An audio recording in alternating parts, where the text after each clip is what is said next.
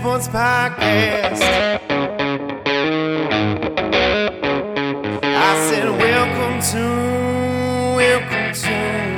the Dirty Sports Podcast with Andy Ruther and Joe Prano. Welcome to the Dirty Sports Podcast. Welcome to the Dirty Sports Podcast. I'm your host, Andy Ruther, coming to you live from Cincinnati, Ohio, with my co-host, Joey No Chill Prano. Hello, Andy. Good morning, Joe. How's it going out there in Cincinnati, Ohio? It's good, man. We are in the middle of some very cold weather. I know it was snowing. It's also extremely cold.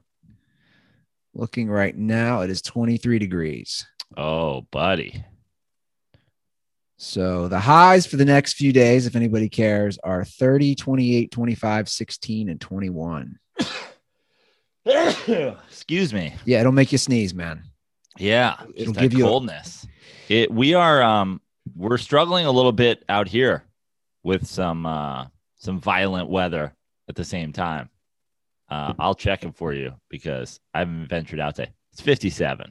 I mean, yeah, it's as far as Los Angeles goes. I mean, there are some people that are really struggling with this. No one's got parkas. You know, we don't have chili restaurants that we can just go to for a warm bowl of chili. So I hear you and I feel your pain. Yeah, you sympathize. I do. I can feel the empathy through the air, Joe. Yeah. Now we got 10 inches of snow, and I was loving that.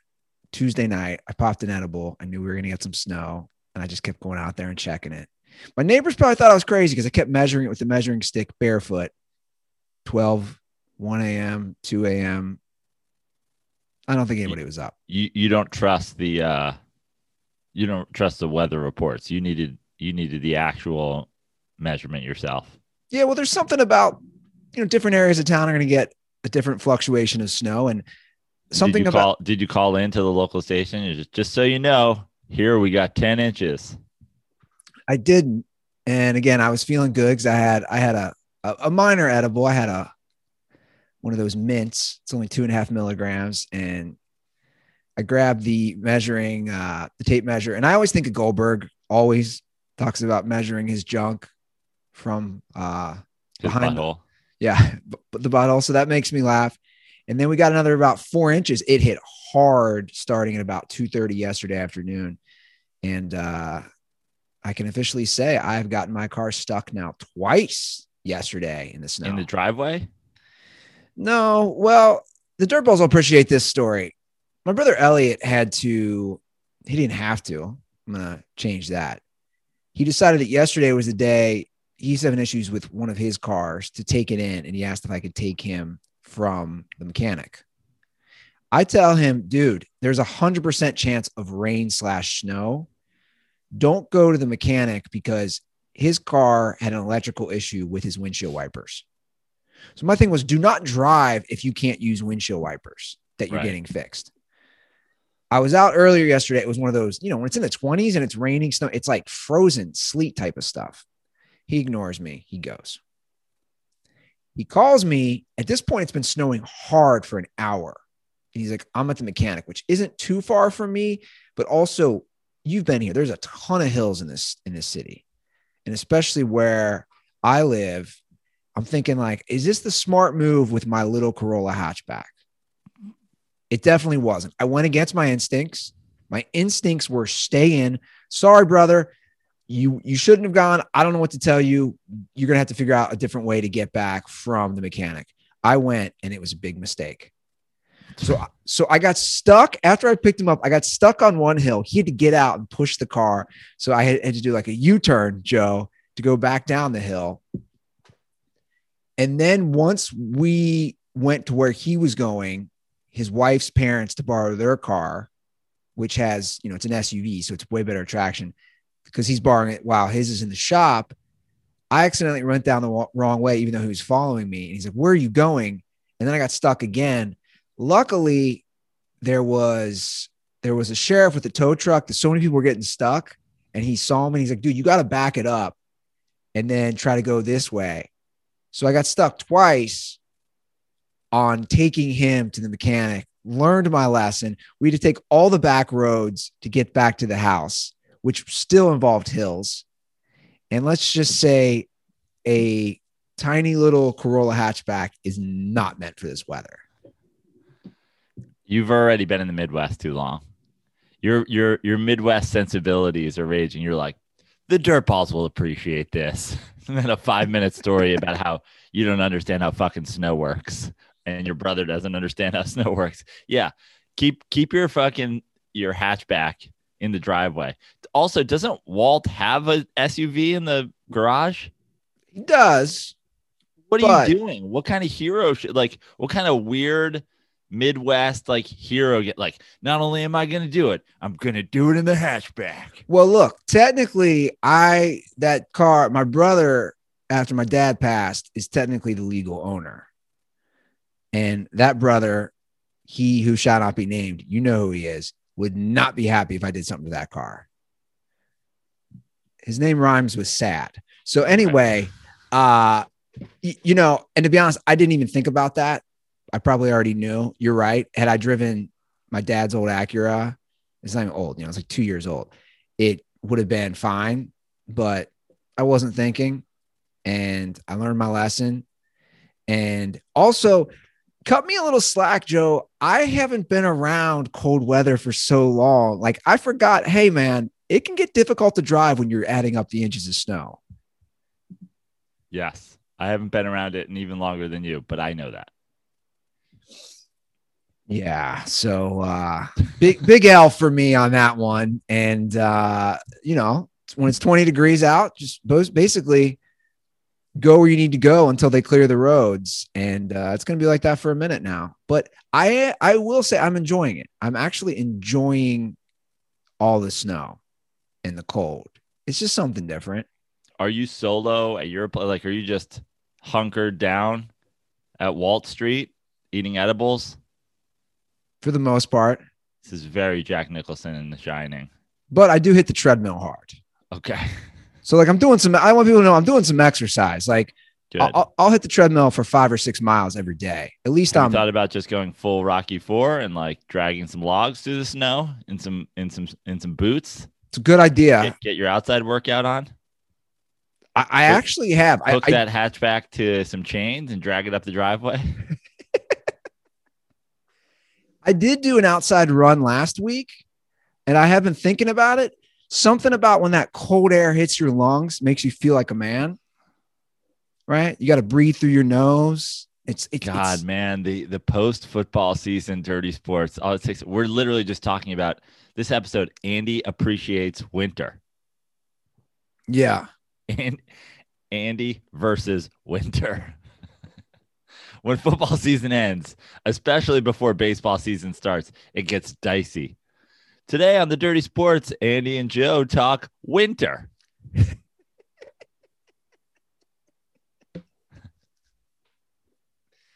I know, man. I know. This is where we're at. Come along for the ride, Dirtballs, though. This is every year. We'll mix it up. Also, let's not forget, though, these are the times where I know for a fact it was February a few years ago when the whole Gary Coleman rabbit hole happened. Right. So you never know what you're going to get. Sometimes you're going to get great moments in dirty sports history. Sometimes you're just going to get Andy describing snow. Yeah. It's white. It's like rain, but it freezes. It falls from the sky. It sticks. Cars have trouble in it. I'm locked down. We can talk some sports, Joe. We were talking before the show. You asked me if I'd seen the Russell Wilson article, and I thought you were talking about the Ringer one, which I read. You were talking about GQ? I think it's GQ. I don't know. I got up late today and was just making them coffee pre-show and just quickly scrolling Twitter, and it seemed like there was an article. I guess it's about it's GQ or one of those, one of those fancy fashion mags that's like, yeah, it's GQ. Yeah. And apparently it's all about Russ and his relationship. Well, he's been more open about his frustrations, and he went on the Dan Patrick show, and he even openly said, I assume I'm going to be here, but you never, like, he basically said, you never know with football as far as being traded. And there was reports that I guess people were reaching out to them just because it seems like everybody is on the market in some sense. And that the reports were that people reached out to the Seahawks and the Seahawks were basically not interested in taking calls. And then, we're in the time of across all sports at this point of player empowerment. So it seems like Russ is jumping into the mix and getting involved in the I can, express my displeasure with some things, and hopefully that will cause them to fix them if they think I'm, going to go the full get me out of here route, which is a little ridiculous, to be honest with you. It's like we're talking about the player empowerment era of Stafford wanting out of Detroit, Watson wanting out of Houston, and Russell Wilson wanting out of the Seattle Seahawks. And I don't think he is, by the way. But it seems like he's playing that card. Let me just play. This is just a quick minute clip. This is from yesterday. I'm sorry, 2 days ago, when he went on Dan Patrick's show. Yeah, I definitely believe they're getting calls for sure. I think that, I think anytime you're, a player that, tries to produce every week and has done it for, consistently. Real quick. Sorry. The question was if he has gotten calls, if the Seahawks have gotten calls about trading him. That's right. I didn't say that first. Recently, I think people are going to call for sure. And I think it's part of the process. Yeah, but you're a franchise quarterback. You're a Hall of Fame quarterback. You're not available, are you? Well, I'm not sure if I'm available or not. That's a Seahawks question. But I think more than anything else is, I think at the end of the day, you want to win. You play this game every day to wake up to win. You play this game, to be the best in the world. I hate? I hate sitting there watching other guys play the game. There's nothing worse. By the way, you looked miserable at the Super Bowl watching. Yeah, there's a picture of Sierra and Roger talking. I'm sitting there pissed off. I'm watching this game, wishing that I was in there playing. I think that ultimately you watch the games and you want to do everything you can to be there. That's why we play this game. All right. So obviously it sounds like they have been getting some calls, but I don't think he'd want to leave there. I don't know why you would. Right? Yeah, I'm sure he doesn't, and that he is just using this as an opportunity to express what he's unhappy about or hint at it. I know there's the quote about I'm not happy about how much I've been getting hit and all that. And to be honest, I don't care what any of these guys say. If Russell wants to speak his mind, if he thinks this is effective, then go for it. But at the same time, it's you're in a very well-run organization and you got a Super Bowl early that was, certainly a defensive Super Bowl. He's on the map because of the team he joined. Now he has grown into being a great quarterback in the league. But the idea of hinting at your franchise issues on a franchise that, to me, in some aspects made you, I don't know. But again, it's the days of player empowerment. So everybody's going to talk. Everybody's going to have an opinion. Obviously he has his GQ article coming out. He's got, all this stuff. So he's doing the rounds. He's doing we've got the Walter Payton Award. So he's at the Super Bowl. He's doing the press. He's doing the GQ thing. You're going to have to answer questions. So I understand it to some point, but at the same time, it's where are you going to go? Who's got a better situation than you that also needs a quarterback and wants to trade? We're talking about Deshaun Watson to the Jets. You know what I mean? It's pretty much a sideways move of terribleness. I don't think, the joke yesterday was everybody was doing the Russell to the Patriots meme. okay, I don't think they're doing that. Yeah, well, like I said, I read a Ringer article earlier this morning written by Kalen Jones. I thought it was pretty good because it does a deep dive into the numbers and the analytics. And basically, it says what a lot of people think. It's not just the O-line. It's not just him. It's a combination. And that's where I'm at with Russ is you got to get rid of the ball more, but you also got to protect the guy a little more. And both things can be prevalent with him. And my thing with Russ is if you dive deep, and I didn't read the Ringer article, but one of my favorite things is I don't know if it's an NFL website but there's NFL Next Gen Stats website. And if you go to this Next Gen Stats website and you click on passing, the very first stat that they consider a next gen passing stat is time to throw. And the thing with Russell is his numbers in time to throw for the year are already above average. But when you dive deep into that and you look at him, you look at a game to game basis, it's crazy how much like some guys are at, 2.6 seconds to throw. And the whole year they're kind of around 2.6, 2.5, 2.7. And that averages out to a 2.6. When Russell's playing well, he gets rid of the ball fast. And when Russell's not playing well and the Seahawks are not doing well, he's over 3 seconds. He's in 3.1, 3.2, 3.3. And the number 3, when it comes to this, if you're over 3, that's just bad company. And he's been that for seasons before. But the thing with Russell is like, it's not just that he holds the ball too long. It's that he holds the ball especially too long when things aren't going well. And I don't know whether that's because they're getting to him too much and because he's scrambling and because whatever, but like we saw in the Super Bowl came down to one guy running around trying to make plays happen and the other guy getting rid of the ball as fast as anybody's gotten rid of the ball. And he's 40 whatever years old and he's completely untouched in a Super Bowl because he's getting rid of the ball.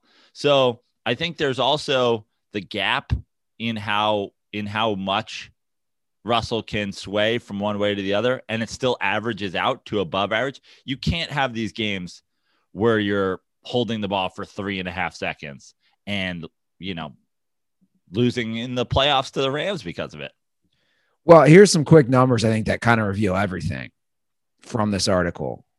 So according to Pro Football Focus, and I trust a lot of their stats, Wilson was responsible for 14 of his 47 sacks, which is tied for second most among passers. That's not good. Right. So second most in the whole league, he's responsible.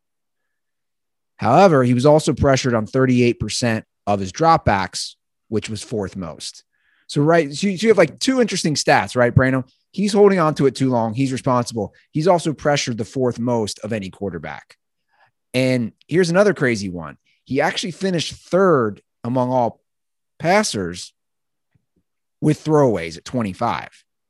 So somebody would probably say back, well, he's still getting rid of the ball, the third most as far as throwaways.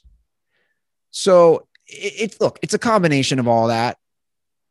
He set career high in touchdown passes and also interceptions. You know what I'm saying? Like he had a dichotomy going on of multiple things. But my take would be, as a guy who is obviously a huge Russell Wilson fan, is you got to get rid of the ball quicker. This would be my take moving forward. You are admiring how well the Bucs and Tom Brady are playing, and obviously their O-line was great, but he's also getting rid of the ball quicker. So, yeah. And I agree with your point as far as the Seahawks as an organization. Dude, come on. Your worst record in 9 years has been 9-7. You have a great team behind you. We'll see. He was in charge. He wasn't in charge. He had a huge say in who they hire for offensive coordinator. Yeah. And apparently, I didn't know this until I read the article, who they hired as an offensive coordinator. He was apparently the passing guy under the Rams. Right. I don't know these terms anymore. He was the passing coordinator. Yeah, which is like a whole thing that's just popped up in recent years. right? Yeah. So we'll see. But yeah, where you want to go, man? Because they always talk about Ciara and New York, and it's like, okay, your options are Giants or Jets. Right. Who's better suited right now? Right. And the thing is, if Russell Wilson thinks that the Seahawks line is bad, you don't want to come to the New York Giants. That's a whole other world of shit that you are dealing with.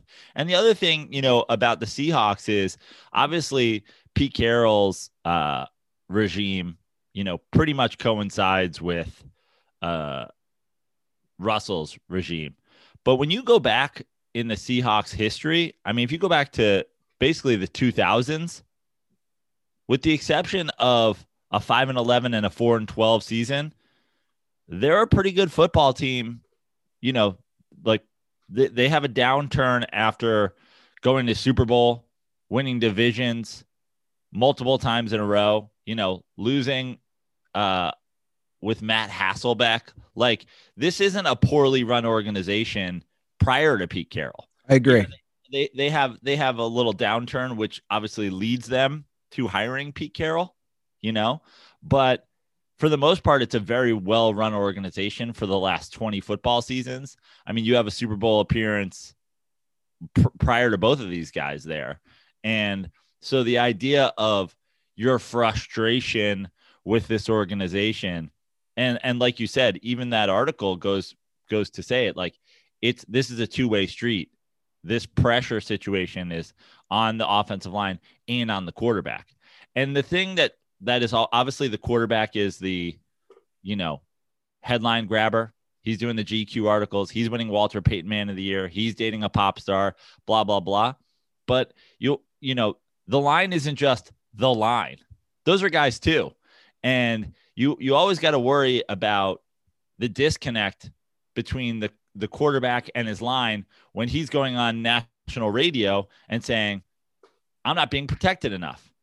And the line's going, hey, man, the numbers say you also should throw the fucking ball faster. Yeah. So it's a two-way street, and we're not out there doing Dan Patrick throwing you under the bus. Yeah, no, I agree. I totally agree. Well, Russ is doing GQ, and the thing about Russ, whether you like him or not, I think he's always been a very fashionable guy. That's why I think Russ should even up his fashion game more by getting one of these great movement watches, Joe. I love my movement watch. I got it a few months ago. It absolutely helped my game because God knows I need help with my fashion because you've seen what I wear, Joe, and it's pretty pathetic. I agree. I think the movement watch could change the history of the Seahawks franchise. Get a movement watch, Russ. Check it and throw the ball before the second hand gets to 3. That's actually a great idea. Use the watch to just elevate your game on the field and off the field while being fashionable. Yeah, exactly. I love that. Guys, now movement has even expanded into blue light glasses that protect your eyes from your screens, minimalist jewelry, and more style essentials that don't break the bank, all designed out of their California headquarters. I think movement, it's a really cool story also. It actually started in a tiny apartment, kind of like where we used to be headquartered in the Smut Studio. 2 college dropouts created movement, and look how great they've expanded and obviously become a national worldwide brand. That's kind of a national and worldwide brand, I should say. Guys, if you want to elevate your look with style that doesn't break the bank, that's the best part. It's affordable. Then join the movement and go and get 15% off today with free shipping and free returns by going to mvmt.com/dirty. Again, that's mvmt.com/dirty.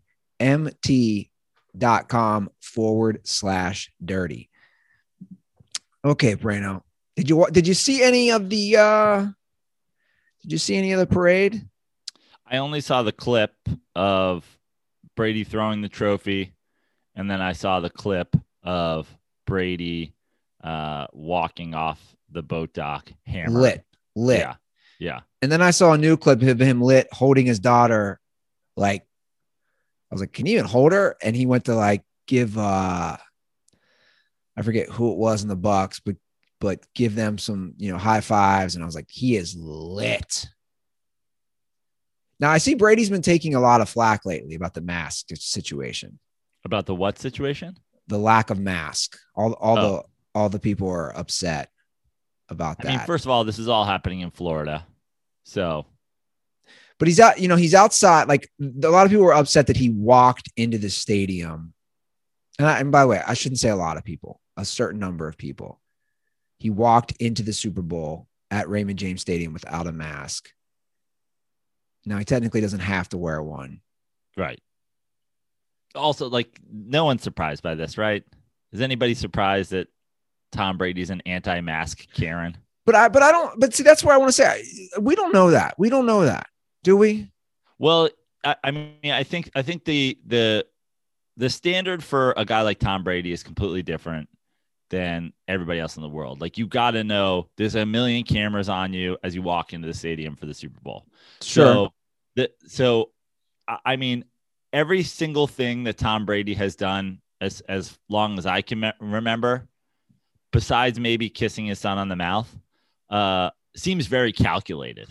It seems like he's very aware of what to say, what not to say. Tom Brady's been doing this a long time. Tom Brady's, got the supermodel wife. Tom Brady's got, anti-aging medicine. Tom Brady's got Botox. Tom Brady's very aware of what he's looking like every second of the day. When you don't wear it, to me, the idea that he just is like, well, those are the rules, like Russell Wilson, like you said, is in the owner's box with his mask on. Like, I just think it's very calculated. So for him not to do it, yeah, I think it's fair to say Tom Brady's an anti-masker.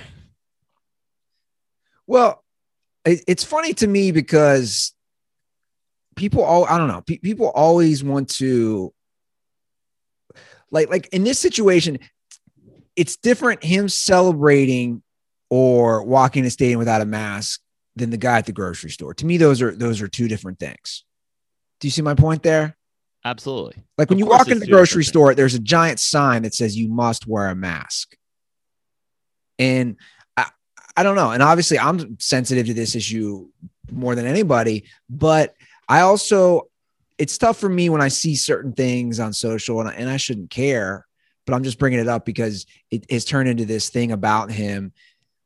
It's all intertwined about Brady, in my opinion. Like as this GOAT discussion happens more and the greatest football player of all time. And now there's a discussion of greatest athlete on the team sports of all time. And I just think there's so many different ways you can take it with him. Right, Joe?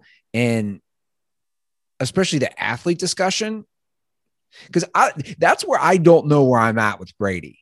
I think he's the GOAT obviously in football, but like, when you start bringing up athlete, then again, I don't even necessarily agree. I think he's the GOAT quarterback at this point. Okay. Yeah. That's what I mean. Like the GOAT in football, like it's so unfair to judge a guy as the greatest football player of all time when he plays a position where literally if you touch him, you will be penalized. And, the Barry Sanders of the world, the Jerry Rices of the world. These guys are playing, skill positions, right? So that's the next level. Then we're talking about the Lawrence Taylors of the world, who are, involved in a medium speed car wreck every single play of the game. Then we're talking about offensive and defensive linemen. Like, to me, the idea of judging a quarterback as the greatest football player of all time because he has 5 Super Bowl MVPs. Well, let me ask you something. This game and many other football games, especially Super Bowls, have been determined fully in the trenches of offensive defensive linemen. No offensive lineman has ever won an MVP award at any level in a Super Bowl, in a playoff game, for a season, any of that stuff. And yeah, they work as a team. So to me, I'm just like, I don't even go there with greatest football player of all time. It's kind of a little bit offensive. Look, and I don't mind that. I don't know where I go with it either. I think Jerry Rice is the greatest offensive football player in history, and I think Lawrence Taylor is the greatest defensive football player in history, and I think Tom Brady is the GOAT quarterback. Yeah, and by the way, I wouldn't have a problem with that. I just think that, I don't know if you follow it. Like, that's kind of where this conversation is now going as far as the greatest team sport. And again, even the term athlete. And even that, like, obviously the quarterback is by far the most important player on the field. We are, at this point, we are long, down the road of saying how important the quarterback is. We talk quarterbacks on the show, extensively, because it is the most important position. But most important and most valuable is, one conversation. All that being said, no quarterback is more responsible for wins and losses than the single best player on any basketball team. Yeah. Kawhi is more valuable to every basketball team he's ever been on than Tom Brady is to any football team he's ever been on. Yeah. LeBron James, Michael Jordan, it's not even close. So, I mean, the responsibility in terms of how much offensive production those guys are responsible for, the fact that they play defense, Tom Brady in the end is still only playing half the game. Yeah. So, I agree. I understand the legacy question. No one's ever done, what he's done in his, that's fine. But like, now we're going greatest team athlete ever. No, that's why I'm bringing it up. I saw people saying greatest athlete ever. And of course you had like the Serena folks and the Michael Phelps folks and all that. It's just like, to me, like, can we just call him the greatest quarterback of all time and just like leave, I think that's sufficient. Well, yeah. Cause to me, the term athlete is so that's a whole other discussion, right? Yeah. Cause like you could argue, dude, Antonio Brown's a better athlete than you. Right. We talk about it all the time with like golf, like our golfers, athletes, you know what I mean? And I'd say that Tom Brady is closer to a golfer than he is to DK Metcalf. Yeah. And that doesn't mean that Brady's not athletic. Obviously he's a 7-time Super Bowl winner in the NFL, but yeah, I see your point. Like, the term athletic is such a broad, generic term. And there are so many good athletes out there. But yeah, the conversation has definitely really taken off. And that's where I do think it is good to just be like, look, when I say go, at least for me too, I don't even know who I would say is the GOAT football player. I'm just saying, hey, to me, he's the best quarterback that we've had. And his numbers back it up. That's all I'm saying. Once you start going within the sport and then cross sports, I don't even know what to say to that, because it's so difficult, right? Yeah. Especially with individual sports. And then everybody wants to choose a side and get so defensive about it as far as, race, gender, individual sports versus team sports. It's just too much. It's too big of a discussion. Yeah. But I don't know. I think it's going to be interesting to see how things play out. I saw, they're still not the Super Bowl. It's still the Chiefs for next year. Yeah. And I'll be curious to see how everything unfolds. And some people were trying to give him I didn't think Mahomes did it all. Some people were trying to say Mahomes threw his team under the bus. Why? What did he say? Saying, guys, he took blame, but he also said receivers weren't running certain routes right or weren't going where they should go. But he also said, I need to play better. I don't know. A lot of people were like, if Cam said, I saw a lot of, if Cam said this, Mahomes gets passes all the time. But typically the thing is, and I'm here for those discussions. I'm here for the, Tom Brady's allowed to go on the sideline and throw his helmet and spit in the face of his offensive coordinator, and he's fiery.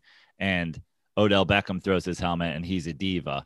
Like, I'm here for the discussion of, I love the Family Guy meme where it's like, this person's a freedom fighter, a protester, a criminal, and we're doing the color change. Like, I'm here for that discussion, but what I don't understand your point. If Cam said it versus Mahomes said it, so this is not now you're not making it a racial issue, correct? No, it has nothing to do with race. People were saying that Cam gets so much flack. Like they were bringing back the Super Bowl of when he lost. He got so much flack. Then Mahomes said some similar things like, hey, you know, they got to run better routes or whatever he said. And people were saying, oh, but Mahomes, the poster child, just gets a pass because he's Mahomes. Yeah. I don't really understand. Like, I don't understand that take because your explanation is what is the difference between Cam and Mahomes? Like, oh, so people like Mahomes and don't like Cam? Well, people are allowed to not like those guys.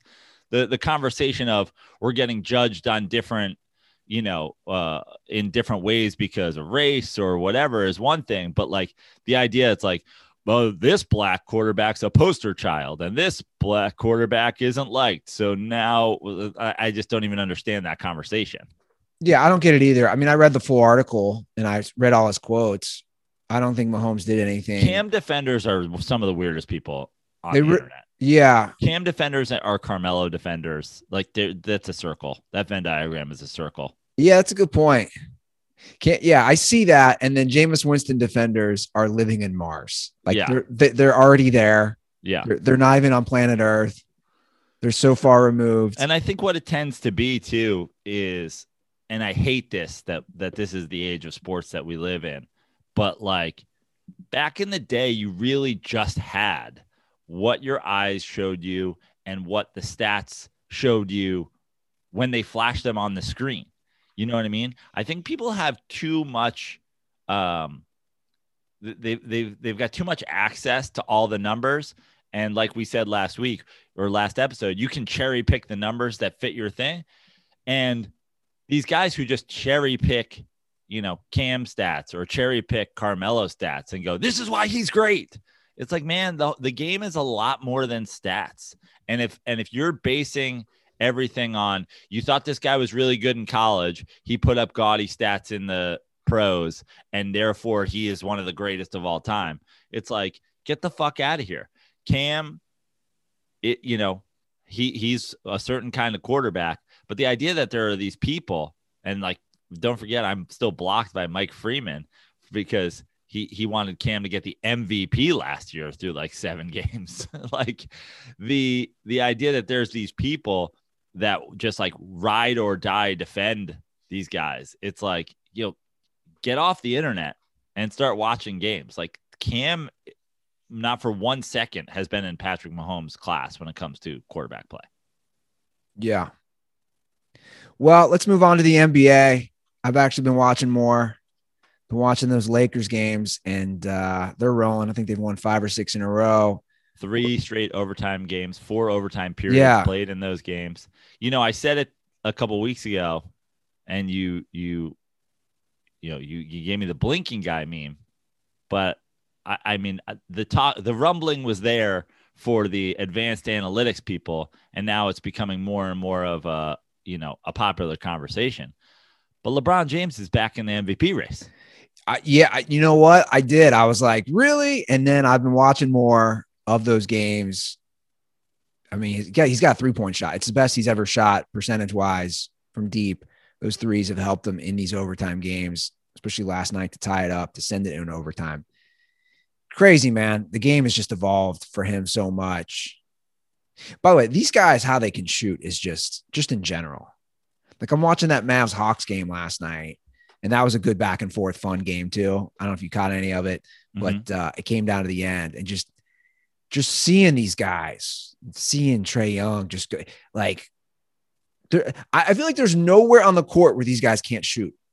Yeah, especially the Trae Youngs, the Stephs, like the shooter types. It really is like we've now pushed the limits of it. We're in the realm of, are we adding the 4-point shot? Did you see what Kevin Garnett said about the modern NBA? I did. It seemed like, you can read the quote, but it almost seemed like a 2-way compliment. Like it was like a compliment and a diss simultaneously. It was. So this is in a New York Times question and answer article, and I'll just read the whole quote because I think it is interesting because I agree with you. He disses, but he also compliments. On the question, what's your take on the current state of the NBA? He said, the game is at another level. I know you said that you made the team with Vancouver, but I want you to get on a court, sprint corner to corner, stop on a dime, and shoot a three. I want you to do 10 of those. Then I want you to focus on how tired you are, because these players do that for 48 minutes. I don't think guys from 20 years ago could play in this game. But then he takes a diss, right, Joe? This is what you're talking about. 20 years ago, guys used their hands to control players. Now you can't use your hands. That makes defense damn near impossible. Can you imagine not hand checking Michael Jordan? Nah. The fact that you can't touch players gives an offensive player so much flexibility. Defensive players have to take angles away and stuff like that. But if you have any creativity and ambition, you can be a great offensive player in this league. And then he goes on to say, the fadeaways, one-leg runners, the one-leg balance shots, that's stuff that Dirk brought to our game. And now when I watch Joker play, it feels like he has taken that Dirkness and mixed it in with his own talent. Steph Curry revolutionized things with being able to shoot from long distance with such consistency. Klay Thompson, Dame Lillard, these guards changed the game. I don't know if even the guards from 20 to 30 years ago could play in this time right now. It's creative, it's competitive, it's saucy. You'll get dropped. You get dropped on your ass and they'll cross you over and break your ACL these days. The game is at a real great place. So you're right. That's a long quote. I mean, I think he's more, hyping it up than he is taking a dig at it. I think that you got to give Kevin Garnett props. He's not going full 90s guy, full 80s, 90s, 2000s guy. He's, Trae Young's got a nice little game, but he'd be dead the first time Bill Laimbeer put hands on him. I'm glad that he didn't go that full route. Those are the most embarrassing takes in all of sports history. I stand by that. There are some bad hot takes in the universe, but nothing worse than, the Sam Tripoli's of the world. These guys could never play in the 90s. It's the worst take in the history of sports. I agree. And it's like, it exposes you as somebody who either doesn't watch the game or stopped watching the game or is just like a weird old head. So I'm glad Kevin Garnett didn't go fully that route. And I agree with him to some sense. He brings up Michael Jordan, obviously, because that's a guy who was so skilled at his time that he absolutely could play today. He absolutely could. And I agree also with his point that the guys who are not Michael Jordan in 20 and 30 years ago have no chance of playing today. They're not skilled enough. They're not athletic enough. They're not whatever. The same thing could be said though about the one little thing he gets there. Cause everybody, it's amazing what Michael Jordan did to these guys psychologically. It's like Kevin Garnett will say everything about how you couldn't play, but then he's got to make sure to say but Michael, Michael Jordan hypnotized every single guy he ever played with. And he's like, from now until you die, whatever happens in basketball, you'll just say that I would still dominate though. And the thing is if guys couldn't hand check Michael Jordan, great. He'd score a lot of points. They'd also be all twos. So how many points would he score? Yeah. Well, then obviously the argument, everyone's gonna say, oh, he'd evolve. He would get a 3-point shot. Well, if I were him, I would have evolved when Reggie Miller was a 5-time All-Star only shooting threes. I would have evolved when the biggest moment in your career was you hitting 6 threes and a half and them turning it into a commercial where you're like, let's not pretend Michael Jordan didn't shoot threes when he needed to and when he wanted to. And the idea that, Michael Jordan, first of all, when a good time to evolve would have been when they moved the 3-point shot 2 feet closer. That would have been a good time to add it to your repertoire. By the way, that always to me it shows how far the game has come as far as from the long ball. And I know we talked about it during the Last Dance, but the fact that Michael, was it 6 or 7 threes against Portland? It was 6 threes and a half. The fact that he was like, I don't know what's this is some fucking Space Jam shit. The fact that 6 threes and a half. Steph's done it 41 times in his career. Was such a big deal. That's my point. In that now the frequency and the barrage of guys hitting threes, not just the Stephs or, the Trae Youngs. Like, I'm talking like guys can shoot anywhere. Luka, yeah. The bigs. I mean, does Brook Lopez have a 6'3" game? I bet he does. Yeah, it's crazy, man. It's just it's nuts how much it's evolved. I mean, I'm not even joking. I don't know if you're gonna have to raise the hoop at a certain point because the guys are just too damn good and they're too damn athletic. At what point do you say, hey man, we got to go up to 10.5 or something? I mean, I think the problem is, or I shouldn't say the problem, but like, what is the problem? Like, isn't it awesome? Like, I don't think this is something that needs to be capped. We're not playing 140 basketball games. This isn't Suns Warriors in, 1989 where no one's playing defense. Like, I know everybody was saying the 90s, dude, check out a fucking Don Nelson Warriors team that's scoring 140 points a game. Like, there was a time those guys didn't play shit for defense either. Yeah. There's literally, there's two squads known for playing defense in the 90s. And now it's like, if you came through the lane, you were getting hit with a fucking club. Somebody tell that to fucking Tim Hardaway and Chris Mullin, who and Latrell Sprewell, who are all averaging 20 points a game because no one fucking stopped them. Yeah. No, I know. John Stockton's in the goddamn Hall of Fame. It definitely goes back to people who weren't watching the sport. I agree. That might be the all-time worst take might be the old heads with the 90s basketball. Oh, it's the worst take in the history of sports. We've all seen the meme whenever anybody puts anything liberal like that, here come these guys in the comments, and it's all the guys who take the picture with their hat on and their wraparound sunglasses in their car, which it's amazing that there's enough of those pictures to even make that compilation meme. But like, those are the guys.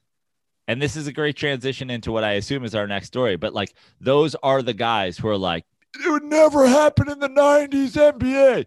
Meanwhile, in the 90s, you were still fucking racist and screaming how they all travel and, that you don't want to see all this. Like, there's this long article about, the history of racism in Boston and all this stuff. It's like the same people that were yelling the N-word at every Celtics fan leaving the thing are the guys who were saying like, no one was beating McHale and Parrish and Bird. It's like, you weren't even watching then.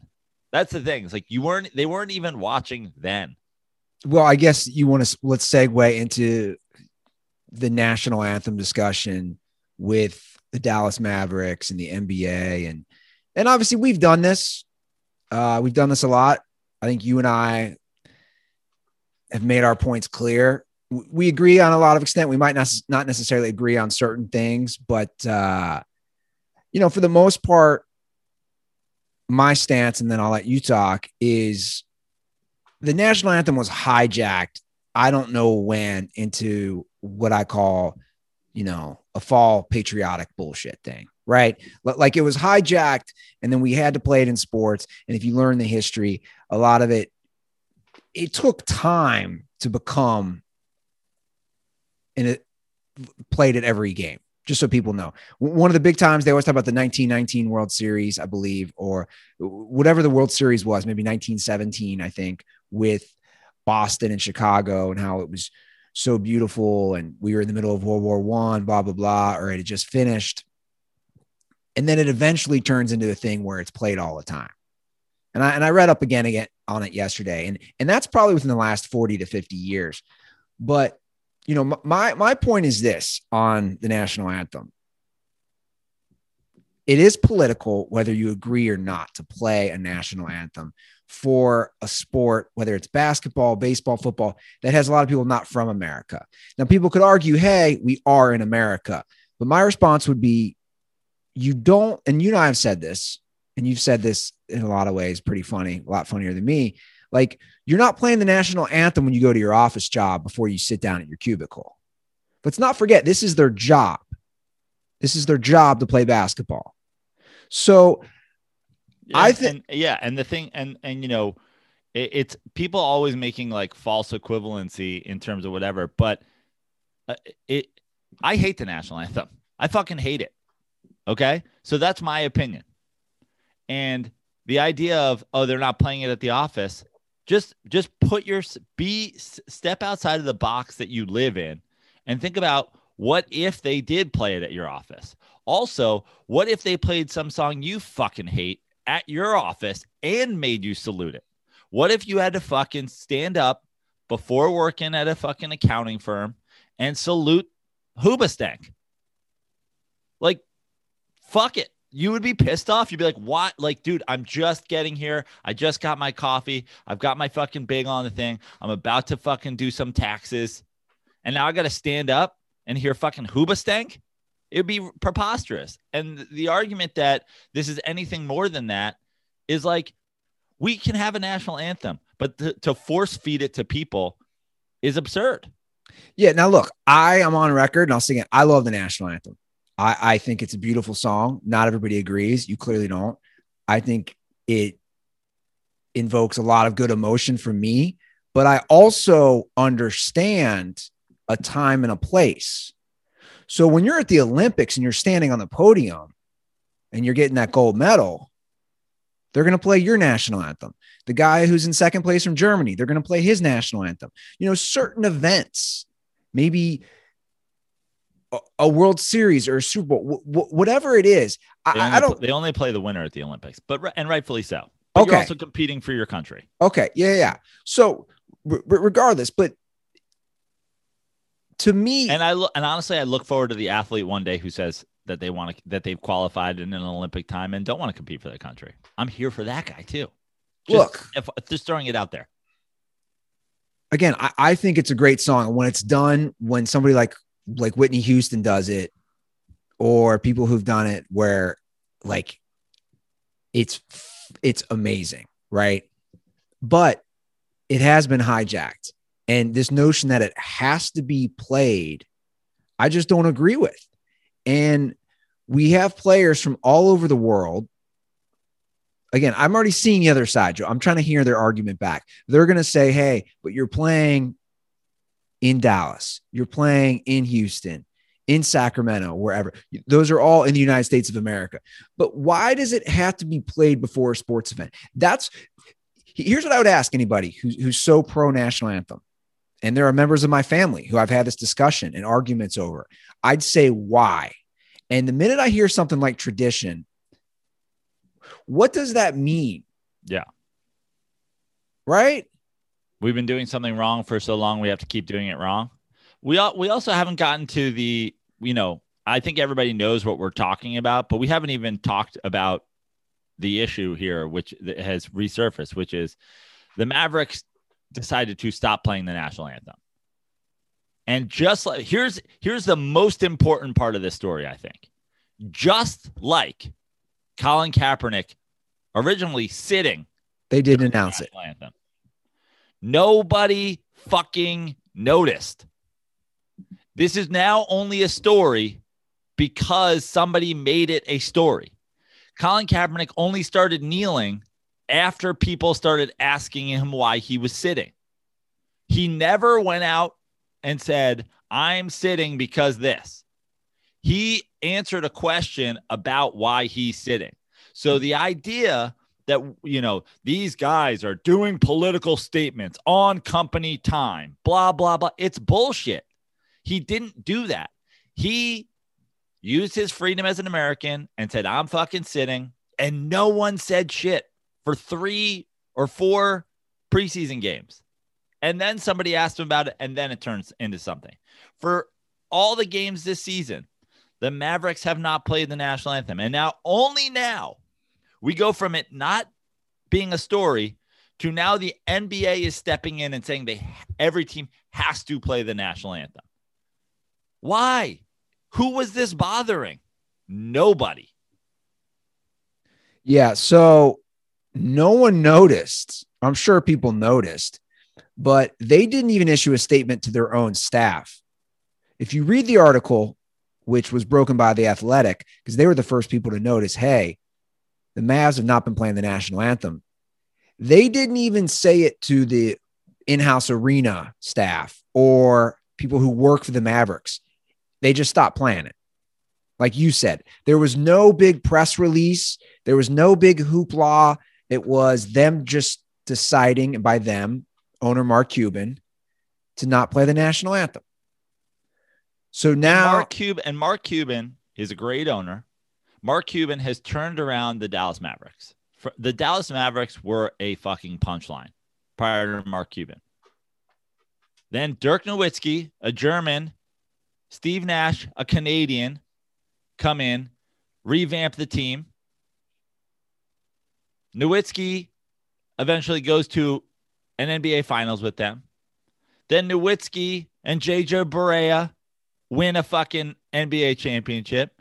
Now Luka and Kristaps Porzingis. Don't you forget, was Page on that team? Page is, yeah, but I'm saying, like, the point is, there's so many guys. The through line of the Dallas Mavericks is foreign players. And every day the NBA is going to rally around Luka is the next big star. We're going to, we are going to take this guy. We're going to put a spotlight on him. We're going to shine it around the world.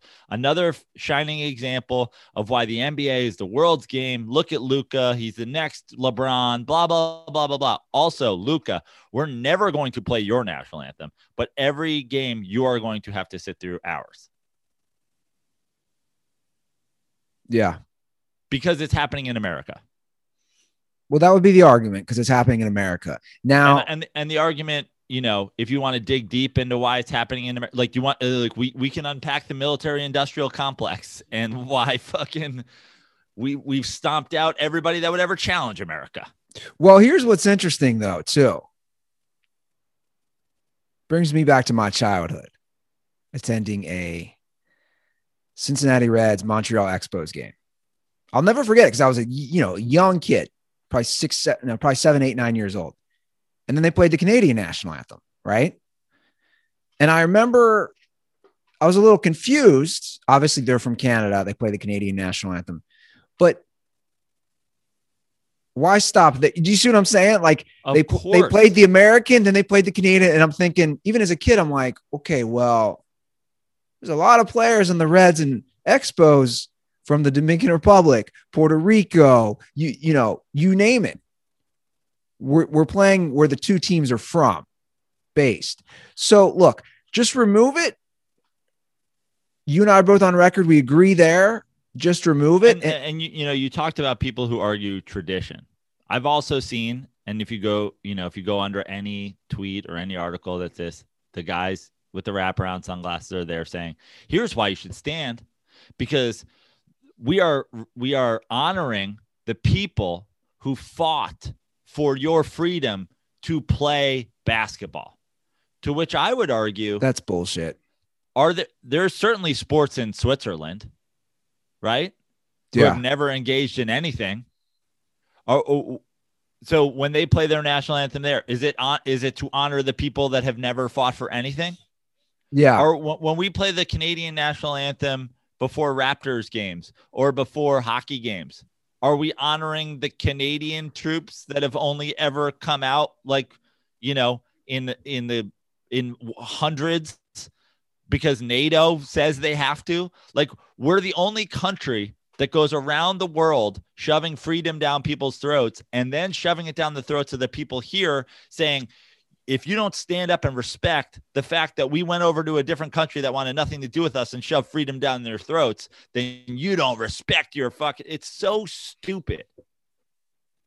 Look, we're not going to do it. I know what you're saying as far as going down the whole military industrial complex, which was a term ironically coined by Republican President Dwight D. Eisenhower, who was a general in World War II, becoming president, and said to watch out for that in a famous speech he gives in his last few months in office. Look, here's what's funny, man. I would consider myself we've had discussions and maybe disagreements on the show. I would consider myself a proud American. Maybe even you can go as far as patriot, if we want to use that term. But I also consider myself reasonable, and I also know where the bullshit is. Like I love this country. I love living here. Doesn't mean I couldn't live other places because I could. But I also understand like what Joe's saying, if I can hop on that, of it's just propaganda that they ask yourself this. If you're one of these people who is so pro national anthem, why does the national anthem of our country have to be connected to a basketball game? Yeah, it's nothing to do with it. It's the same thing. Why? What does being an enlisted military member have to do with your boarding class on commercial flights? We do these fucking bullshit like homages to people who join the military. So, for example, the guy on our show who shall not be named, who is most famous for shitting in his footwear and throwing it into a McDonald's, cannot fucking get into college if they told him the SAT questions before he took the fucking exam. And now he gets to board a plane before I do, and I have to stand and salute him at a basketball game because he was too incompetent to pass the SATs? Suck my dick from the back. all right. Well, look, I don't want to take a dig at military people. I do. Okay, Here I am. That's fine. You can do that. I'm not going to do that. My point is, I'm not saying that they're all the same. I'm just saying we treat them like they're all the same. But I will say every person like they're fucking General Patton. I will say this. Some of them are dipshits who shit in socks. I will say this. I'm big on hypocrisy, and I'm big on calling out the bullshit. And this kind of ties into it. We talk about how much we care, but we don't. This is where I get very sensitive and worked up. We don't take care of our troops. My brother served in Iraq. I know what vets get as far as compensation. It's bullshit for risking their life. And you want to hear something crazy? We talk about the national anthem and standing. My brother told me something interesting the other day. When he flew to Iraq, he flew first class. After serving 6 months and going through hell and war, and I can't imagine the trauma, on his first leave, and then also, so he served 6 months, came home for 2-week leave, went back, did 6 more months. Each time they put him in coach. To me, that says it all. Do we really care? You have to ask yourself that. Do we really care? We're putting soldiers in coach after they've been in war. Think about that. Like, to me, that's where I get worked up. Like, that's disgusting. It's a minor thing, but it's a minor thing, which to me is symbolic of not actually taking care of people that we hype up. Do you know what I'm saying, Joe? It's all fucking bullshit propaganda. It's all bullshit. And that's my problem is, I'm going to stereotype here, but the person who's all worked up about the national anthem not being played or Dallas Mavericks deciding not to play isn't doing something. What is the term I heard yesterday from my friend Drew? And I love this. I'm going to start using this. And I asked him about it because it's, I got to find this. What's the word he used? It is, I love this. Outrage theater. Yeah. And his point was, we were talking about a different issue, but I love using that term right now, outrage theater, because that's what it is. You're outraged about the national anthem. What are you actually doing for people who served? What are you doing for disabled vets? Do you give time, money? No, they take their hat off while holding a hot dog, and that's it. And they're a patriot, and they scream at people on the internet. Exactly. Outrage theater. You're outraged. Or are you more concerned about these people going to war or a bullshit war? Or let's look at the bigger picture. It's again, Andy, it's all the hypocrisy, right? It's all the hypocrisy. Are you not watching the NBA anymore because it's too political? Or do you demand that we all stand for a political anthem before the game? Which one is it? Pick a lane. You want no more Black Lives Matter on the court and no more national anthem? Or you want the national anthem and the people who are not nationalists to have their say in politics? If you think the national anthem should be played before games, you absolutely believe that all the players can do their political message while that political message is going on, that Colin Kaepernick can kneel, that the guys can wear Black Lives Matter shirts, which, by the way, I do, especially if we're going to be forcing this. Now, here's a fun one. If the NBA goes, we're not doing politics anymore, we're not playing the national anthem, there will be no U.S. flag there. We will not do commercials for the Army and the Navy and the Air Force during our broadcasts. And we're not doing any Black Lives Matter slogans, and we're not doing any equality slogans, and we're not doing that. Now, we can unpack whether or not wanting to be murdered by cops and equality in America is political. We won't do that, though. But if you're going to check that off as a political statement, then fine. Let's remove all the politics. But you have to pick a lane. Because here's the thing. Without 3 commercials, every commercial break for our military during every single college football game, I'm not sure college football is on television. So pick a fucking lane. And the lane is, you don't want politics in sports, then you are 100% okay with somebody saying, we're not playing the national anthem anymore. And we're not going to force, especially foreigners, into saluting our flag. And I have no problem with that. If the NBA or whatever league says, hey, we're not doing anything about the military, we're not doing anything about Black Lives Matter, we're not doing anything about stand up to cancer. Dude, I'm one of those people on record saying I have no problem with that. I have no problem with that because it's all political. I mean, it is. Even you can say what you want. These spins for causes, they're political. Even like the stand up to cancer, there's political. The month in football where everybody's wearing camouflage, we're wearing military garb. That's political. So if they want to remove it all, cool. But I do. The San Diego Padres having camouflage alternate uniforms because the entire city is a military base. It's political. I just think people definitely need to take a step back and look at all the sides of this. And like I said, as someone who considers himself like I love the country, but I also know I don't see the connection where it has to be played. And I'll go one step further, Joe, and we can move on after this. I just coached an entire season of 3rd grade boys basketball. Guess how many times they played the national anthem before our games?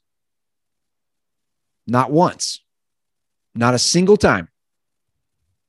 It didn't affect the games. Now, did each team, we were in a Catholic league, did each team get at center court before each game and say a Hail Mary? Yeah, but it's a Catholic league. So that's understandable, right? Now, if it was a public school, no. There's a difference between church and state. It's a Catholic school. It's a Catholic school league. So we'd say a prayer and everybody'd say the Hail Mary, and that's fine. And I don't have a problem with that because it's a Catholic league. But the national anthem was not played a single time before one of our games. And guess what? It didn't affect a single game. And I didn't feel like I was missing out on something. It's such a stupid conversation that we're having, and that this is the story. And then it's especially stupid that the NBA has now stepped in and said it has to be played. You want to have anger with some sports leagues about politics? This is your opportunity. This is the first time they have said, we are forcing you to do this. Not, if you disregard it, we are going to be able to fine you. If you disregard it, we're going to be able to spend you. On a personal player level, they are telling teams they have to do this. If you are one of those people who has complained about not mixing your sports and politics, boy, do I have a cause for you to fight against. But you're not one of those people because you just mean I don't want black people's political causes. Well, Because you're a racist, fucking sunglasses and hat wearing fucking dipshit. Well, it also says a lot about the NBA, in my opinion. You know, I think Andy, don't you know the NBA kowtows to China? NBA is China's bitch. Well, suddenly the U.S. was like, hey, what about our anthem? And Adam Silver stepped in one day. Well, look, we are going to have a national anthem for every single basketball game. I do think the NBA is China's bitch. I also think they're America's bitch too. Correct. They're bitches. They're bitches to a lot of people. Capitalism's bitch. Yeah, and that's because the NBA is a business. Yeah. End of day. And they're not going to piss off the people in America who go to their games, and they're not going to piss off the way more people in China who watch their games. Yeah. No, it's true. And by piss off the people in China, it just means piss off the head of China who will say, we're not airing NBA games here anymore. And whether you like it or not, we're going to cut out, 5 billion of your fans and cut out a giant TV contract. Yeah. Cut it out, whatever. And the NBA does that for and every sport does that. But if you have a problem with it, if you don't like how the China thing was handled, boy, do I have a new cause for you. But I have a feeling, and I know we have a crossover to this thing, but I have a feeling some of our fans are going to listen to Outkick today, and they're going to be super stoked that they're forcing us to play the national anthem. Because we at the Dirty Sports Podcast aren't hypocrites. Now you should figure out if other people that you're listening to are gross hypocrites. Well, I am on record saying I'm a hypocrite, but I've accepted it. We're all in my opinion, we're all hypocrites, but just don't sell hypocrisy to people. Yes. And don't stand on a soapbox and maybe that's my get out of jail free card that I use all the time. And maybe people rightfully call me out on that, but it's like it comes from both sides of the political aisle. And there's so much of this cancel from both sides and outrage and fake outrage and all that shit. That's why I try not to get too worked up over it, because you're right. There is blatant hypocrisy and people push that down other people's throats. And it just goes back to me, as far as my point, it just goes back to what does that basketball, football, baseball, tennis, whatever it is, hockey, what does that have to do with the national anthem? And if you come at me with tradition, there's no substance to that argument. There's just none. If you come at me with, we're doing this to show our respect, that holds no water to me. I don't want to respect these people before a basketball game. This doesn't have anything to do with this basketball game. Why am I forced? Why are you forcing me to respect them now? We have days and ceremonies. We have 15 holidays: Memorial Day, Veterans Day, 4th of July. We have a million opportunities to show our respect for fallen soldiers. The idea that I have to do it before I eat a fucking hot dog at a baseball game is lunacy. And again, at the same token, the idea that I have to stand for people with cancer before a game, it really is the same thing. It really is the same thing. A lot of times it goes back to an older Bill Burr bit, which was great, about separating sports from just regular life, right?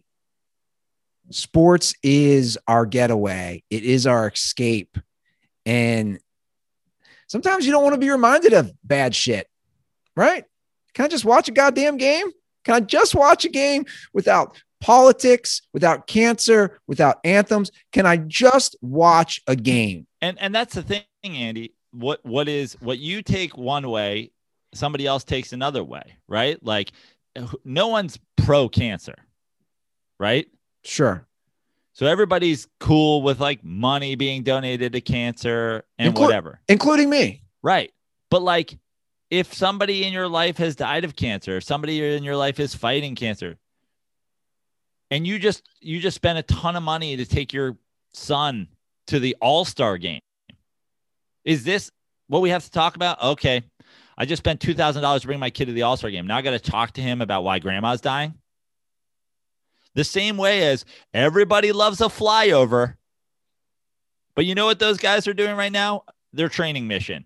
You know what happens when they have a real mission? They drop bombs on weddings in Yemen. Yeah! Flyovers are cool.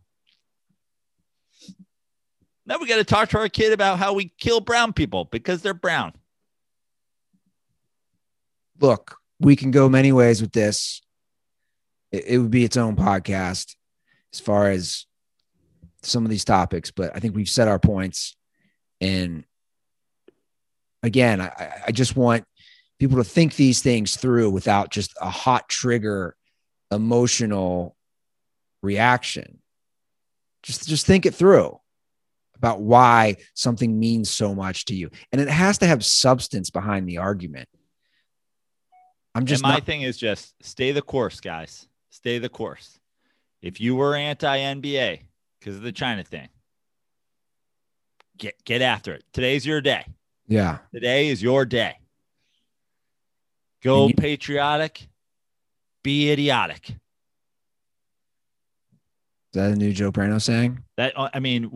This is, catchy phrases like that. Get woke, go broke. Didn't you hear, Andy? It's now go patriotic, you're idiotic. The NFL had multiple patriotic anthems before the Super Bowl. Multiple televised patriotic anthems. And what happened? Ratings are down because that's the thing. Go patriotic, you're idiotic. That's what I've heard. Ratings are down because of all the woke equality stuff. Well, the Super Bowl was fucking rah-rah Americaville, and spoiler, ratings are down.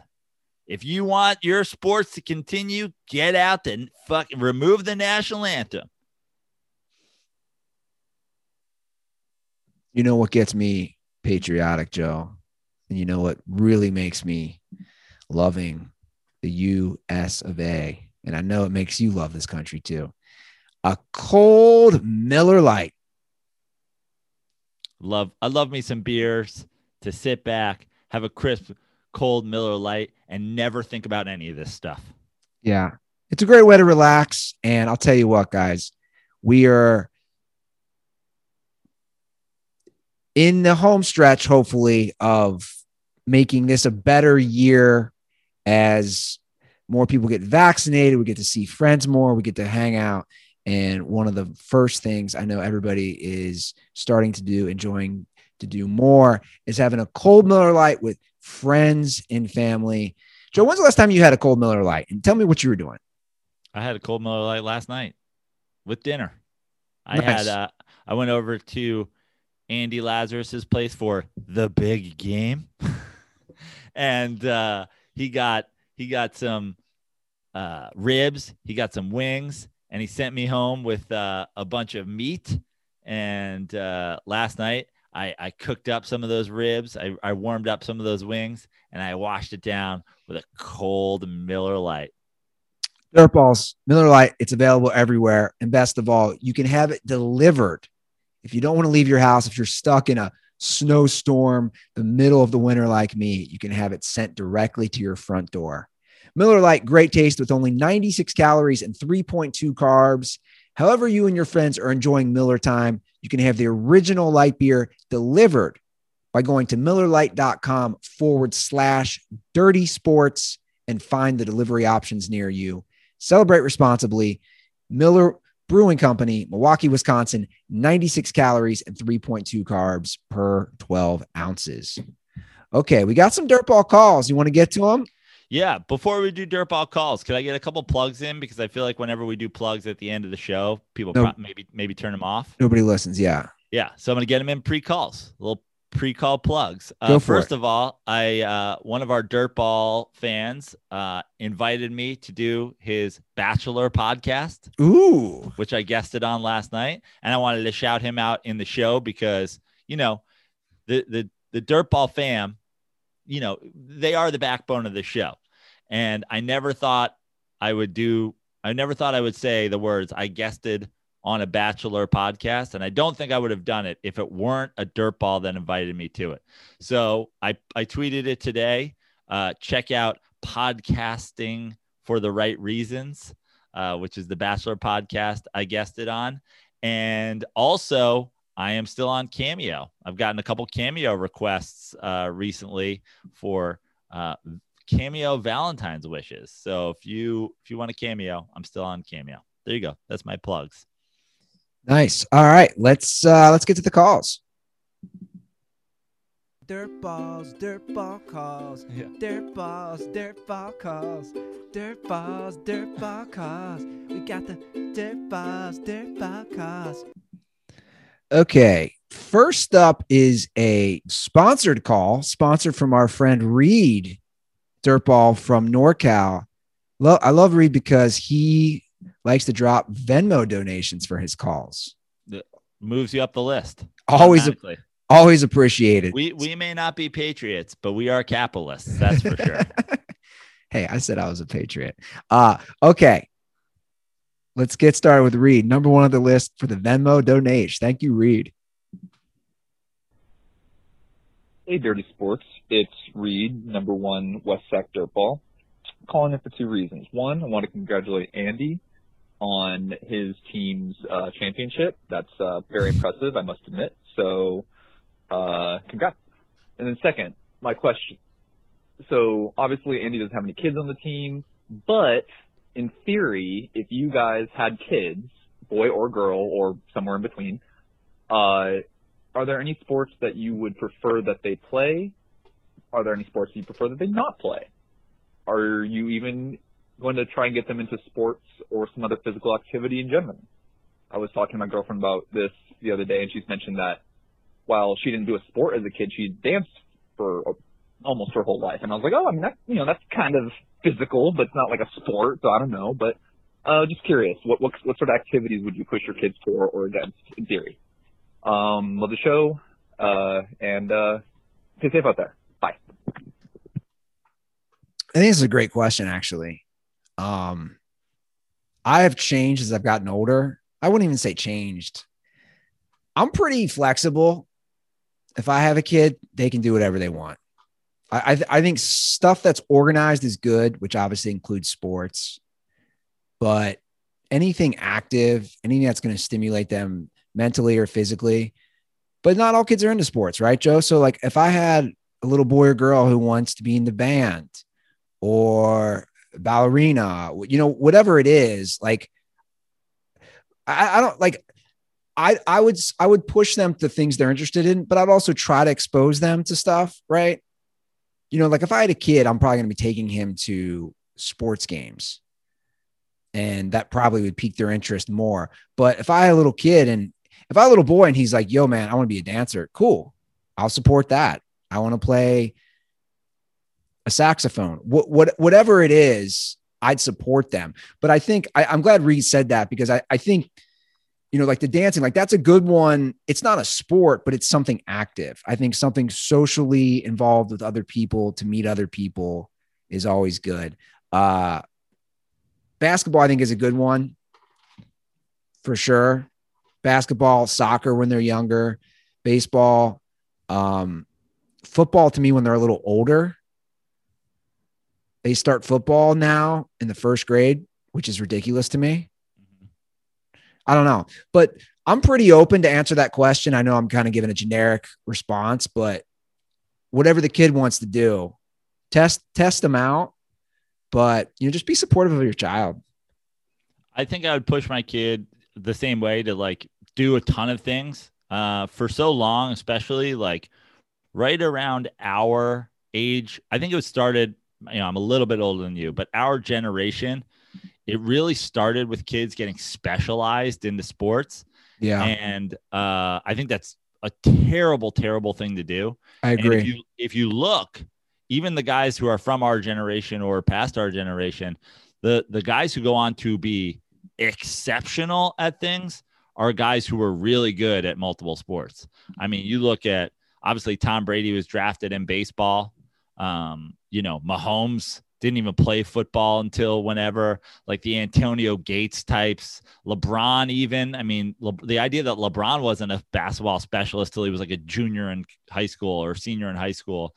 Like so many of these guys Played both sports. Yeah. play multiple sports. I think it's just good for you. You learn all kinds of, physicality in different regards, movement, spatial awareness, all this stuff. So I'm for kids just like trying a little bit of everything. Yeah. And then for me, like from a total, like I have a feeling, if I have a kid that they will break towards sports just because like I'm such a sports guy. I love playing sports, coaching sports, doing sports. I love doing sports with my nephew, that I can totally see them wanting to be an athlete. And for me, it's do a little bit of everything, narrow it down to what you like. And then also when you start to grow, I'll be able to tell you what you could excel at. Sure. Like, if you're under 6 feet tall, you're probably not going to play in the NBA. And we're not trying to, set some sort of record here. But so I would think I would push my kid toward trying a little bit of everything, seeing what they like, and then being like, oh, you like basketball and you like tennis? Well, here's what you're physically probably more suited for. And at the same time, I would also push my kid to, for sure, try individual sports. I think especially in youth sports, way more so than when you get to the upper levels where, the biggest, strongest, fastest really excel. There's a lot of politics in youth sports. And when you're playing a solo sport, best time wins, best tennis player wins. Like, I think the politics of all that stuff go out are a lot harder to force on kids when it's just, one man or woman versus everybody. So I push my kids toward that. And in terms of, not pushing my kids toward a sport, just soccer. Shots fired. Soccer. Shots fired. Which is funny because that's like the only sport my dad cared about. Yeah, that is funny. All right, let's get through a couple more calls. Hey, Dirty Sports. This is McKay Parker from Houston, Texas. I just rewatched The Big Lebowski a couple nights ago. It still makes me laugh. It's one of those types of movies that could stand could stand the rest of time, still be funny. My question is, if The Big Lebowski was recast today, who would you choose, and which role would Tug Hooker play? Thanks, guys, for letting me call, and stay dirty. Shout out to McKay. He, reminder, he was the one who gave us tickets to the Astros game when we were down there. Yes. Pre the whole scandal, when we actually liked the Astros. Yeah. The Big Lebowski is one of the greatest movies of all time. Coen Brothers, so good. What an exceptional movie. I recently rewatched it in the last year or two. It's pretty good. It's amazing. I could watch it over and over and over again. And I have watched it over and over and over again. And it's so good. And honestly, the idea of recasting it is like, I don't know, because don't ever remake that.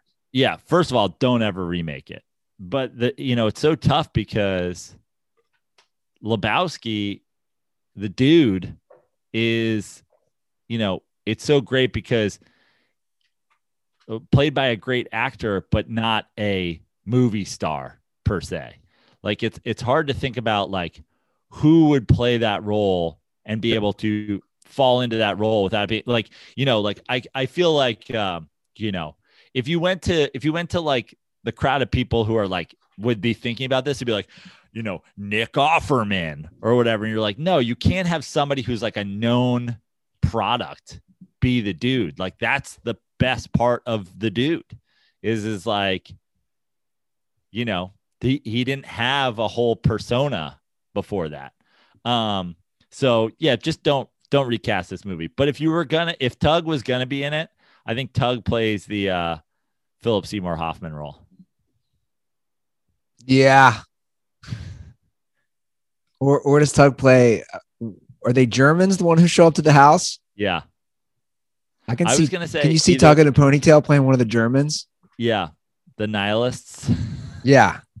I could see Tug playing that. I could see him playing the Philip Seymour Hoffman role, like just like a, just kind of like a handsome version of the Lebowski assistant.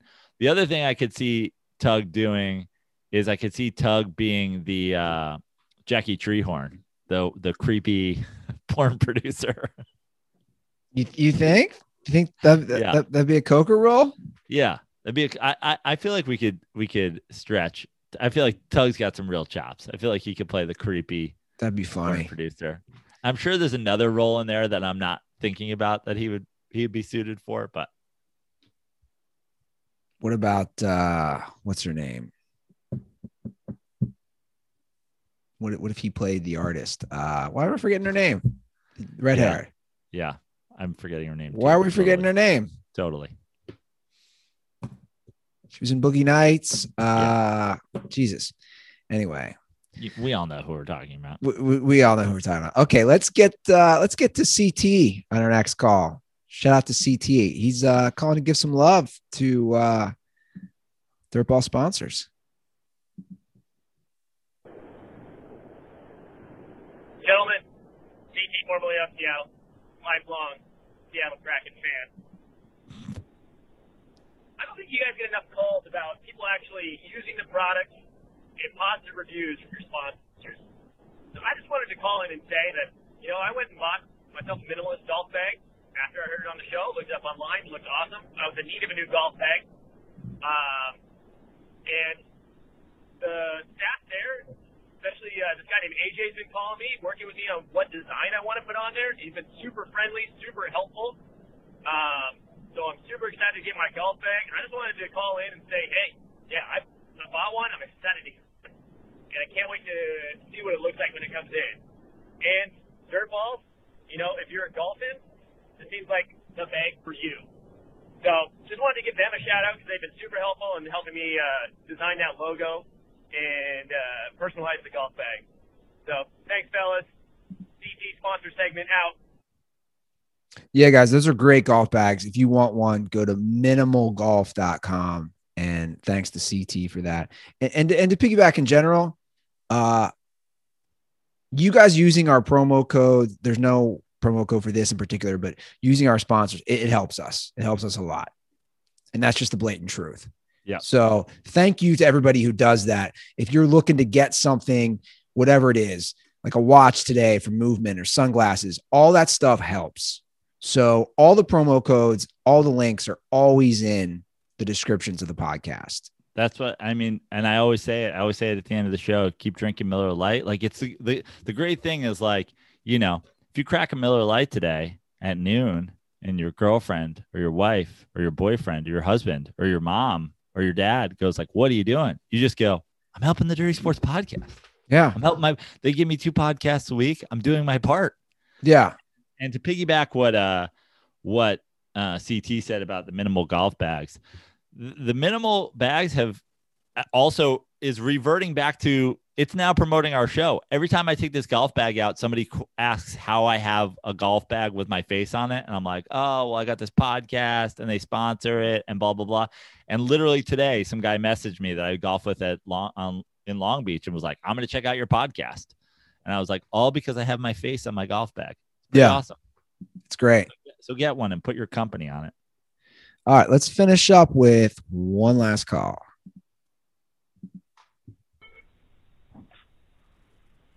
Hey, Joe and Andy. This is Mark Wade. I'm caller. Been Dirtball for a little over a year now. Just had 2 questions for you. I saw something on Twitter the other day, and I'd like to hear your guys' input. Fuck, marry, kill. Trubisky, Cousins, Goff. And secondly, I was listening to an episode from 2018 on Spotify, and you two got into it pretty hard over Ryan Fitzpatrick versus Russell Wilson and all that. I'd like to hear, how many times have you guys almost killed each other? Because it sounded like during that argument, things got pretty heated. Yep, that's it. Condoms are for the city of Philadelphia. I have no memory of that show. Do you? No, but I'm sure we've done it a few times. And I think neither of us having a memory kind of says it all. Like, we can get heated.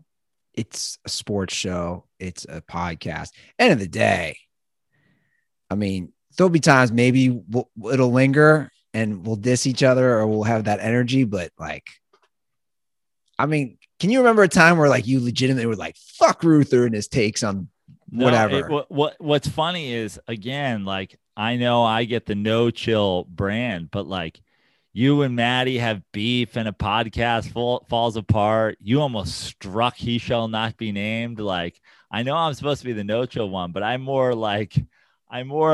you know, enjoy arguing for the sake of arguing. I enjoy trolling for the sake of trolling. I like setting you off from time to time, but like, I feel like you more than me have like gone beyond the point of art. Like, you and Maddie didn't talk for a while. Yeah, you're right. Obviously, we've mended that. Maddie, like, you know, Maddie's Mr. Like, cry about it on the internet and whatever. But like, even to this day, like, I have no problem with Maddie Goldberg whatsoever. I just love poking him. Maddie Goldberg and I have never had any beef whatsoever. We're nothing but friends. Now, he may have had beef with me, but like, you know, just the fact that his, you know, favorite quarterback and his favorite team are like cheaters, that like, this is why he has beef with you. I don't hold that against Maddie at all. Taking a dig. I'm just saying, like, I'll say that, but like, that this has no effect on my relationship with Maddie. I think what you do though is, I think you act like you're not annoyed at times, but you are, where people like myself and Maddie might just be a little more open when people get to us. I think you hold it in a little more. I mean, annoyed is one thing, but I'm also like, we're doing a sports show. Sure. You know? No, I agree. I mean, for his actual point of that discussion, at the end of the day, I mean, come on. There's a lot more important things to worry about. We might get into it on the show. We might get heated about different discussions, but no, nothing too serious. Okay. So his first part, Joe, it was a fuck, marry, kill Trubisky. It's really hard. Goff and Cousins. Yeah. That is a tough one. I'm going to marry Cousins because he looks like the type of guy who would cook for me and bake cookies. Now, hold on. Wait, are we doing fuck, marry, kill them as human beings, or are we doing fuck, marry, kill them as like quarterbacks? I was going human beings. That's why I said know. That. I got that. You're talking about Kirk Cousins baking for you. I was taking this more of a question of like long-term quarterback, short-term quarterback, cut this guy. Yeah. Wow. Because I was about to get graphic sexually too. I know.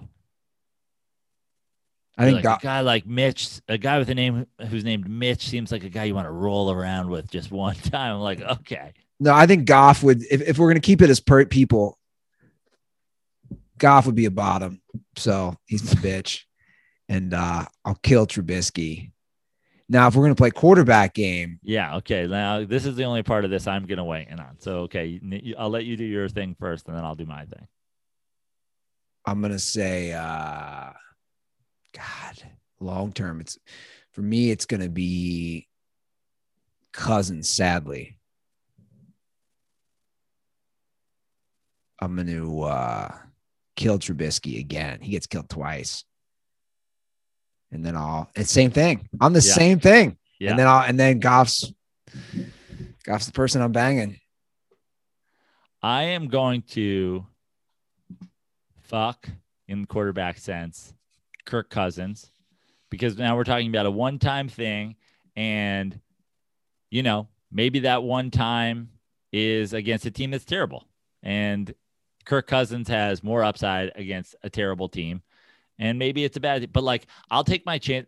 I hate Kirk Cousins in a Mary situation. I hate Kirk Cousins as a long-term solution, but like, he might give you one good game. So Yeah. I'm going to do that. I'm not a Goff fan, but at the same time, Goff has shown signs. I'm going to marry Goff as I don't know what he's going to give me, but I've seen him at his best, and it's better than Kirk Cousins at his best. And I also think we know what Kirk is. It statistically? It's not statistically. Well, statistically, I'm talking about at its best. Like, we've had Jared Goff has been to a Super Bowl.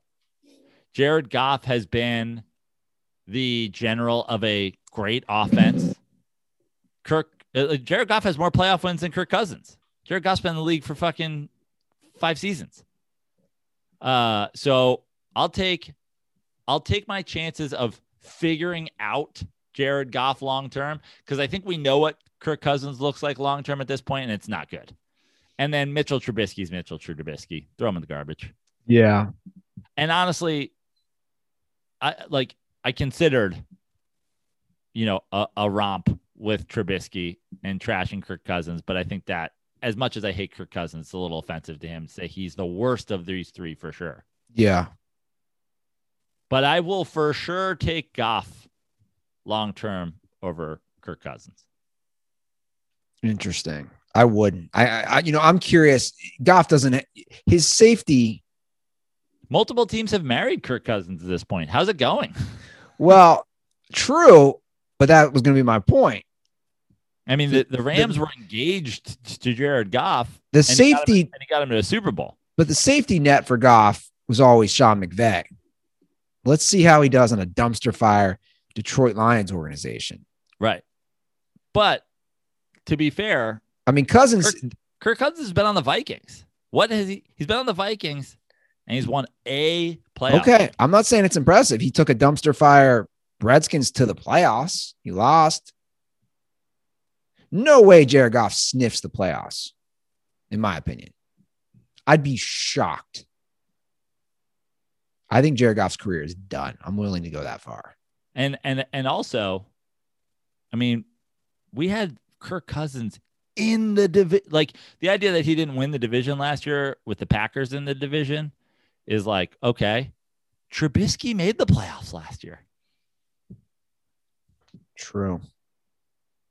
Much better defense, though. The hotline is 310-359-8365. Give us a ring. We're going to have a lot more time now without NFL. So bring us your hot takes, whatever they are, sports, not sports. You want to talk flag? You want to talk anthem? You want to talk sponsors? You want to talk flag? You want to talk anthem? You want to talk flag and anthem? Speaking of sponsors, former sponsor. Once again, 310-359-8365. Follow us on Instagram and Twitter at The Dirty Sports. Drop an iTunes review. If you don't have an iTunes, if you don't have Instagram or Twitter, you can still drop a review for the record. Just send me an email, andyruther45@gmail.com, and I will get those koozies out to you in the mail. Joey. At Joe Prano on all things except for Twitter. I'm at Fix Your Life. Check out that Bachelor podcast. Get a cameo for one of your loved ones. And I'm over here. Like Andy said, if you want to call and talk any of those things, we're here for it. I'm here crossing my fingers that the NBA's decision to go full patriotic doesn't lead to full idiotic. I hope they don't see that terrible rating spin that the downspin that the Super Bowl took. By the way, I think people are blaming the woke on the Super Bowl. Oh, are they? Because I didn't even know there was any woke Super Bowl. Did we do anything woke for the Super Bowl this year? We had 5 patriotic songs prior to the game. Did we do the commercials? People knew the commercials going in and therefore didn't tune in. Look, I'm just saying what I see. But by the way, What were the woke commercials? There were some. I don't remember. To me, real quick, there's nothing more cringeworthy than forced diversity. Does that make sense? Sure. I'm all for diversity. I'm talking like forced diversity. To me, it's just. Oh, I've always said there's more interracial couples in commercials. Oh my God. In the entire world. My buddy and I were keeping track one NFL Sunday. Again, this isn't to knock interracial couples, because at this point, to be honest, I don't know how much I can handle white women. I've said this. Like you really are the bane of all the bullshit woke. It's always white women. It really is. Sorry, white women, but it's you. We were keeping track one NFL Sunday this year. I forget what we had a streak, 5 or 6 commercials in a row. It was and you know what it always is? The woke thing now I've noticed is it's always the white dad and the black mom. Not that doesn't exist, but in public you would see normally the opposite. I don't know, man. They try too hard. Just be. That's all it is, guys. Let's not judge anything by its color. I just say, like I said, we've been doing the anthem for a while and ratings just keep slipping. At some point, we just got to get off this. We just got to get off the idiotic patriotic. Like, guys, it's not working. Unless you want football to crumble, unless you want to have to start, kissing the ass of China to make football work for us. Get off this. It's crippling your ratings. Well, at the end of the day, I'll leave it on this. The crippled ratings, they're still top dog. That's a joke, Andy. I'm totally being sarcastic. No, I know you are. But I'm just saying that to people who aren't picking up. Like, the NFL is still just in such command as far as versus other sports, as far as the share they get. All right, guys, that's the show. Have a great weekend. Stay safe. Learn how to drive a car in the snow if you haven't already. That includes myself. From this guy who got stuck twice this week. I know, it's a joke. If you have an SUV in your garage, take it out. Don't be a hero. I got a tweet mid-show, by the way, from longtime dirtball Chris Vesiento from Indianapolis. He said, as your neighbor in Indy experiencing the same snow, my 2018 Corolla handles it just fine. Sounds like it's a me problem. Yeah. Sounds like it's an Andy problem, not a Corolla problem. I'll work on it. All right, guys, have a great weekend. We'll be back Monday. And as always, stay dirty.